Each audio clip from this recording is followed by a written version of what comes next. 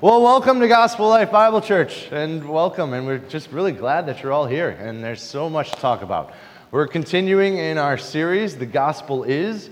We started our first week of The Gospel is of first importance, and why is it of first importance? Because Jesus came to save sinners, and there's a brokenness in this world, and when we turn on TV and we see it in every person, every institution, every system, that there is indeed that brokenness. And so something that is broken can't fix itself. So Jesus had to come to fix this. And as much as, like Billy Graham had said, we've never been able to find a cure for human evil. We've never been able to find a cure for human suffering. And we've never been able to find a cure for death. So we need to look to Jesus for this because he's the only one that can do this. And then the second week, the gospel is by grace alone through faith. And we talked about the how. How are we saved? And the power of regeneration by the Holy Spirit that allows us to receive the gift and to acknowledge that this treasure that the gospel is in Jesus, that we receive it and that we stand in it, and that through faith, through believing in Christ's accomplished works, that we're saved. And so now we get to the third week, and this is kind of a what now? What now do we do? And so this is where we turn, and we're going to talk about hope. We're going to talk about peace. We're going to continue talking about God's amazing grace, His mercy, His kindness, His forgiveness. And there's still so much more.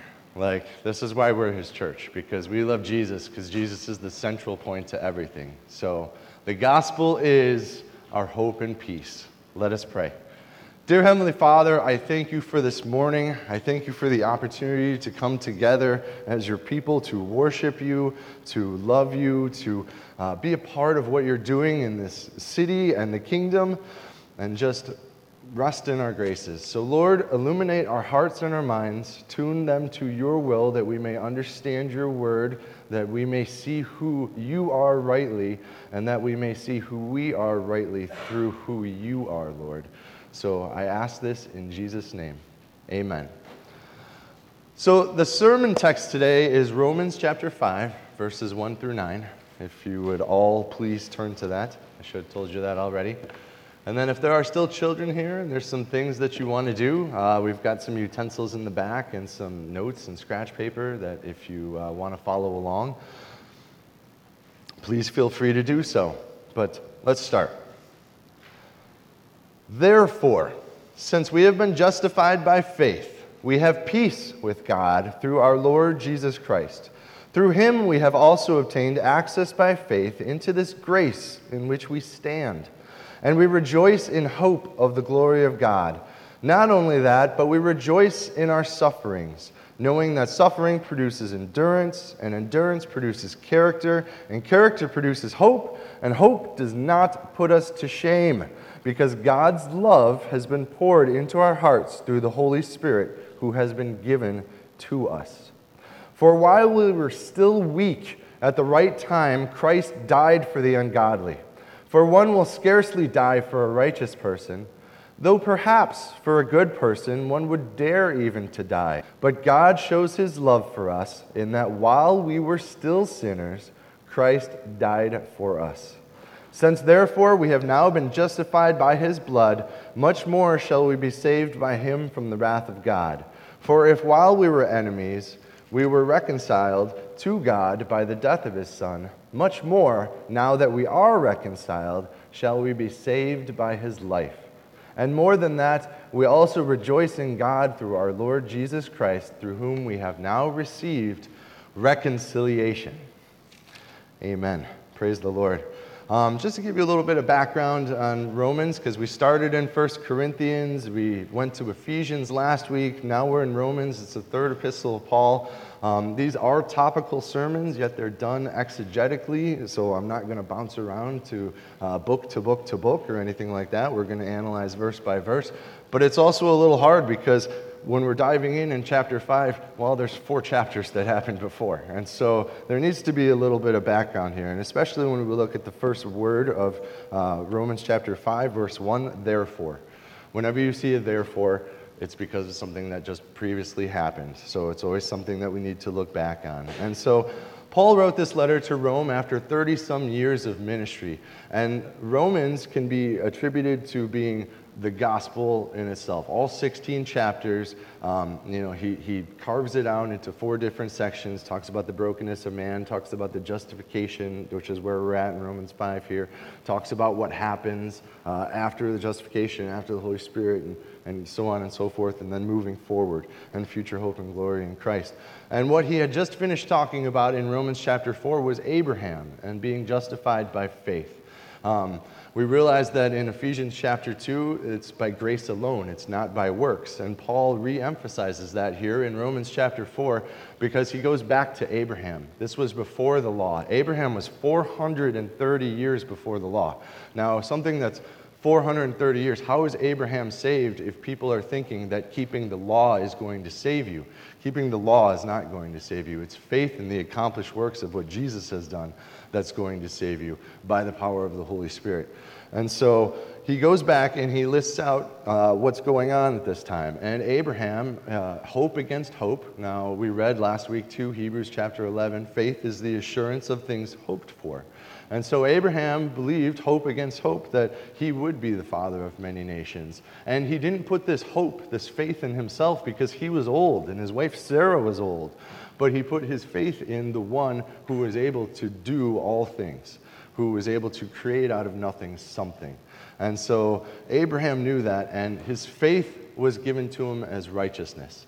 And that ultimately is the goal of what we make. When we talk about sin, we talk about the word hamartia, it's called missing the mark. Sin isn't just what we do that's wrong, it's what we don't do. And it's what we don't do that's the bigger problem, is that we were made to glorify God, and yet we don't glorify God. So we are missing the mark, and we do not reach his level of righteousness. We are way below that. So there is no way that sin and holiness can be together in the same arena, if you will. Just because God is holy, he's set apart, he's unique, and sin can't be anywhere near him. And so going back to chapter 4, it's talking about Abraham, talking about justification from faith. Because when we look, therefore, since we have been justified by faith, and we need to talk about what justification means again, very important word. It means to be declared righteous. It's not as if all of a sudden you become righteous yourself, because that's impossible in the flesh when we're dealing in the flesh.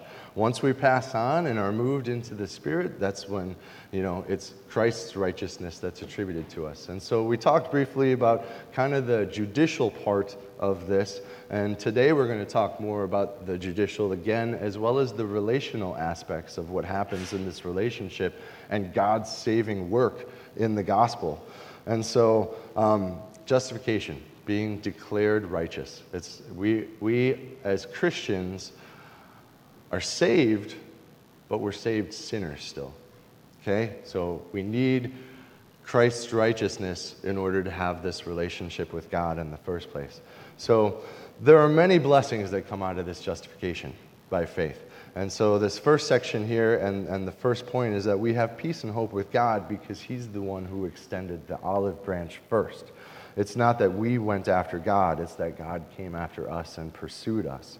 So look at the first verse here. Therefore, we've been justified by faith. We have peace with God through our Lord Jesus Christ.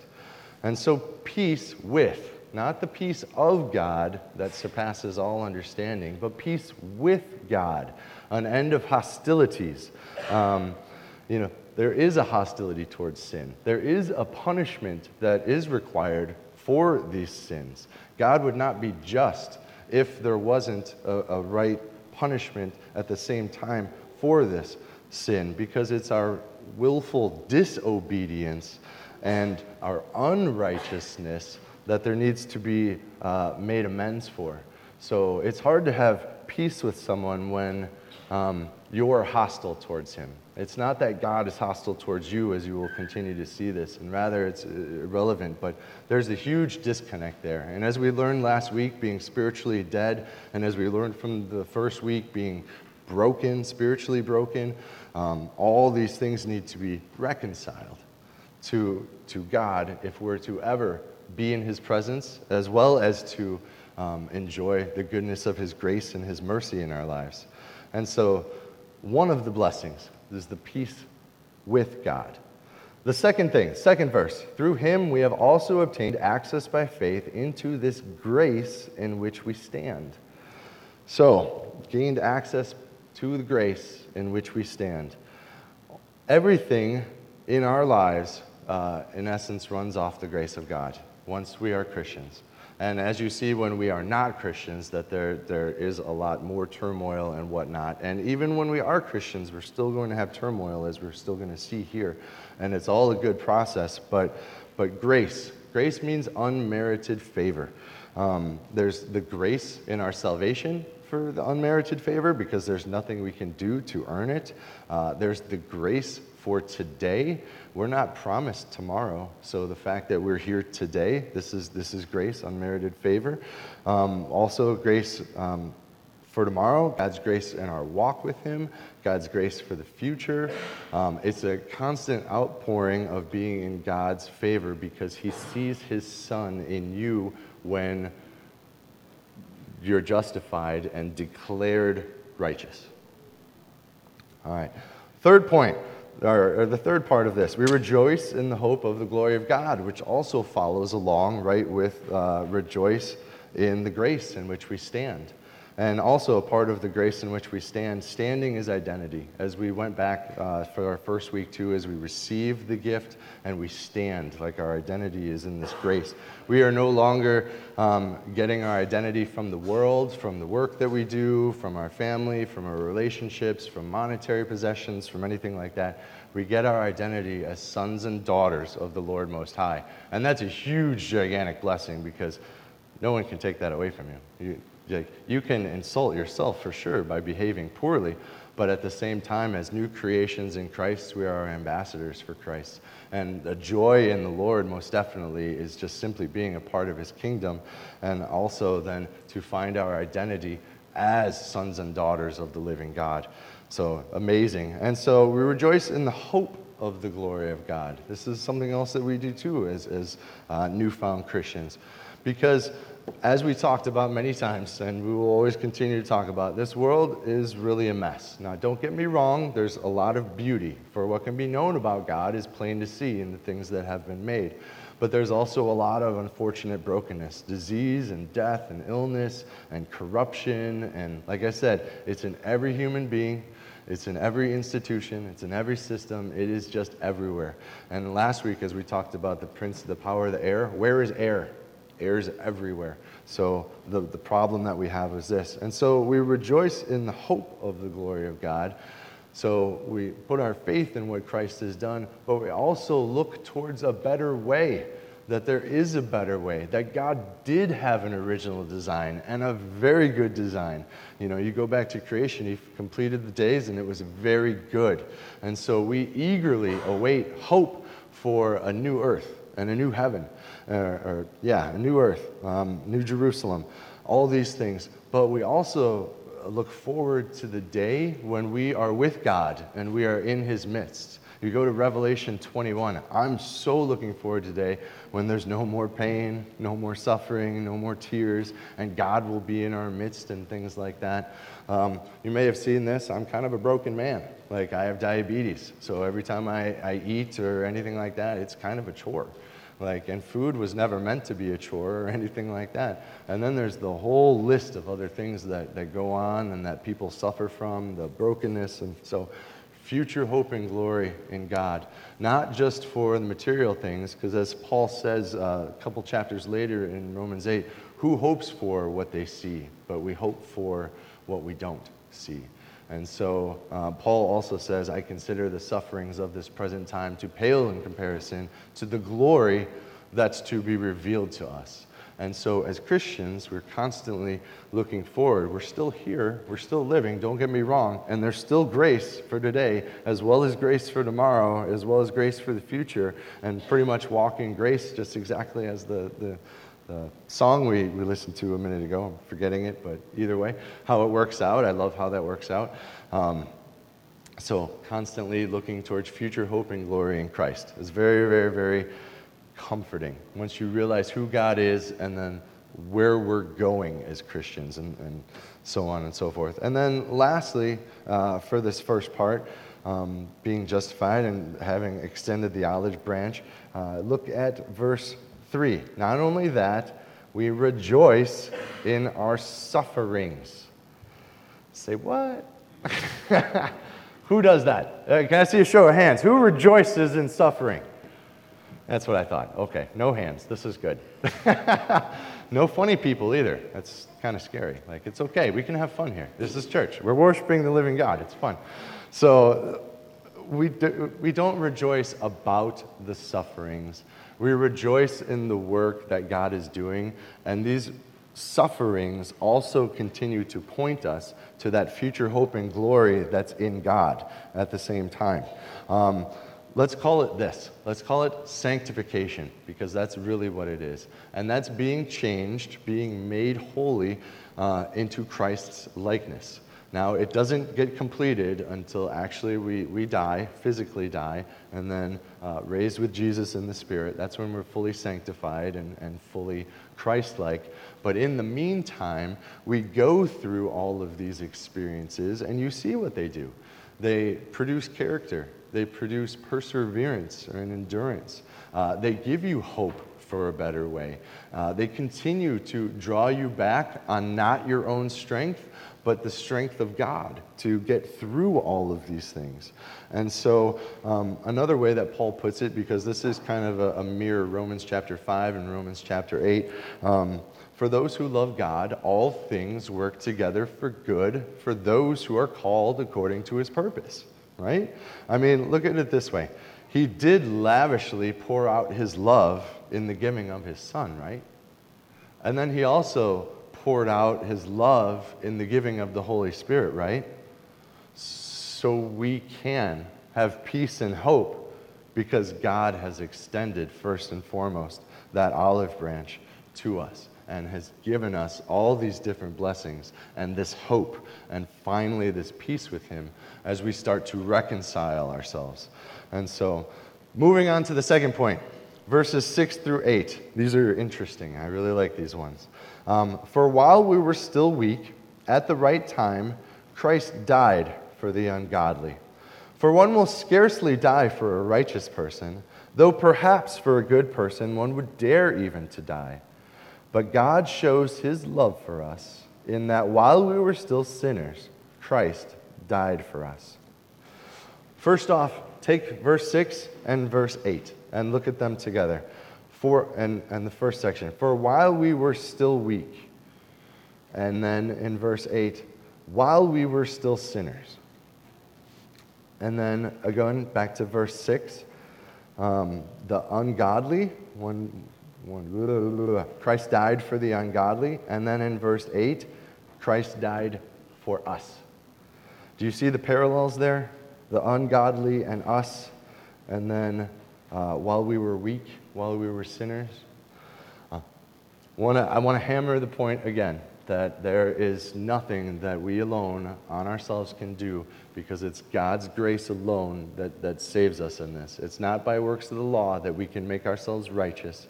It's not by morality that we can make ourselves righteous. It is by God's grace alone in which we stand, in which we find our identity as a good and loving Savior, that we are his sons and daughters, and that we can find peace, and that we can find rest in this. But look at that, how the parallels there. And then Paul gives an illustration right in the middle. So understanding that we're weak, we're sinners, ungodly, and us being unrighteous.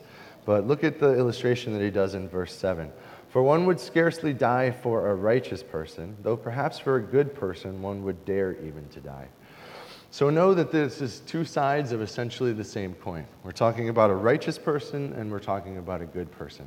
Remember that there's what we're talking about in regards to salvation, that there's a judicial aspect of God saving us by his grace, but there's also very much a relational aspect, and that's what we see here in verse 7.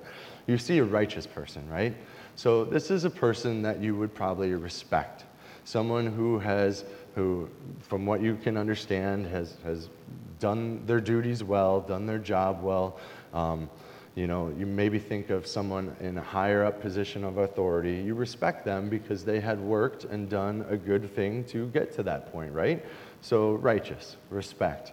And then you see good person. And so a good person, how do we define good? Like, we have God's example of defining good, right? But for us as human people, if I was to ask every of you what's good, each one of you would come up with a different answer, right, of what's good. So, but the moral of this part is what's good is someone that you might love, someone that you might appreciate, someone that you might just really, really, really care about. So you might die for someone that you love. Like, I know many parents who would rather die than their children, right? Like, this is that type of good. It's that type of love. But look at this. But look at what God's done in this. And this is what doesn't make any sense. This is where God's love does get crazy and all the other things that go along with it. Because God shows his love for us in that while we were still sinners, Christ died for us. While we still hated God, Christ died for us. While we were still rebellious against God, while we were still blaspheming against God, while we were still idolizing, while we were still lying, while we were still cheating, while we were adultering, while we're stealing, while we're coveting, Christ died for us. That's astounding. That makes no sense, and no human can comprehend that. I want to tell you a brief little story about a friend of mine, and I hope and I pray that the analogy works well. He was a good friend of mine. This is about a 20-year-old story, but it's very, very relational to exactly what's going on here, and maybe we can see it better in human terms. So my friend shall remain nameless, and about 20 years ago, that makes us very early in our 20s, right? And so we like to party. I didn't know Jesus till I was 34, so if you want to come after me, please feel free. I am a sinner, but I am a saved sinner. And so it's God's grace that I walk in now. And so my friend is a pretty popular guy. He got to go to a wedding. He was invited. He had some friends, things like that. They had a great time at the wedding, so on and so forth. Great time at the wedding.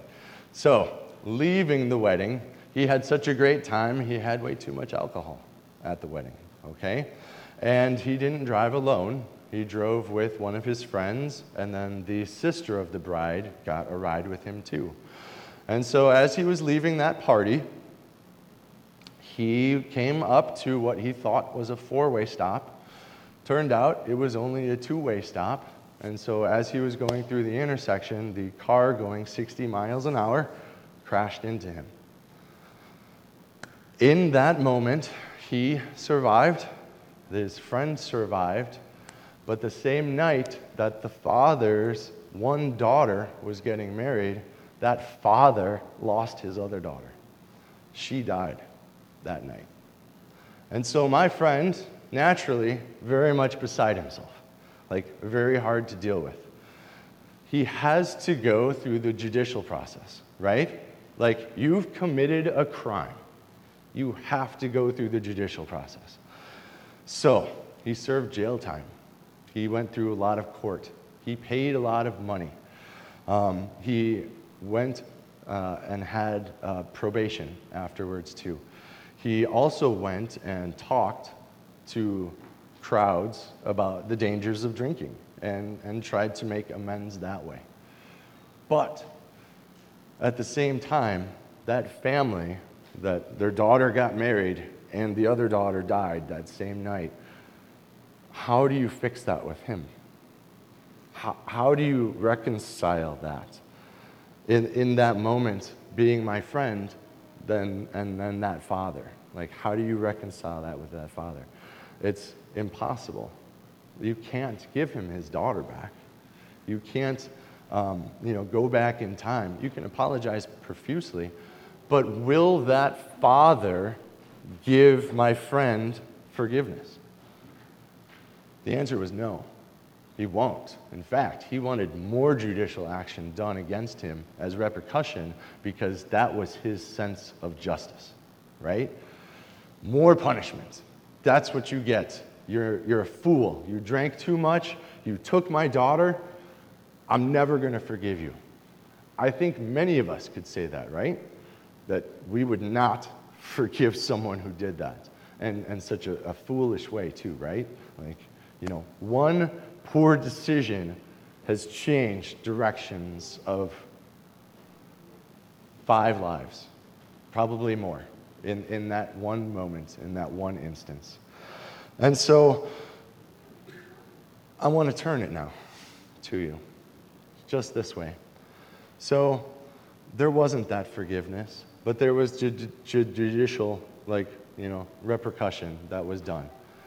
Now, God is the Father, right? You, we, us, have murdered his Son. Make no mistake about that Christ came to save sinners, to reconcile us back to God. And this is that crazy kind of love that we're talking about, because amidst us killing his Son and the necessity of it, God has forgiven us. I'm shocked. I don't believe it. No human can do this because we're so bent to our own way.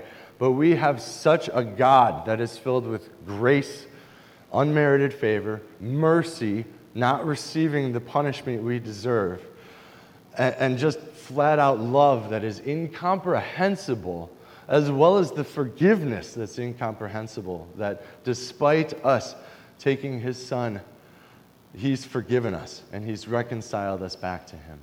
And so consider that, and hopefully that story lands a little bit and makes sense, because it's a big deal. It's a gigantic deal. There are many of us that are like, I am not worthy. And I'm going to agree with you, we're not worthy. There is not one human being on this planet that, of their own merit, of their own quote-unquote righteousness, is worthy to stand in the presence of God. Not one. Not one. Yet, it is because of God's great love, his grace, his mercy, that shows us, why would he forgive us? What does God owe us in the first place? And yet he loves us so much and wants to have this relationship with us so much that he's willing to forget everything that we've done in the past, as well as to work towards a better future together. It's astounding. Don't ever miss that point of when you're talking about God's love. It is incomprehensible. It is, quite frankly, amazing. And it's where the amazing grace comes from.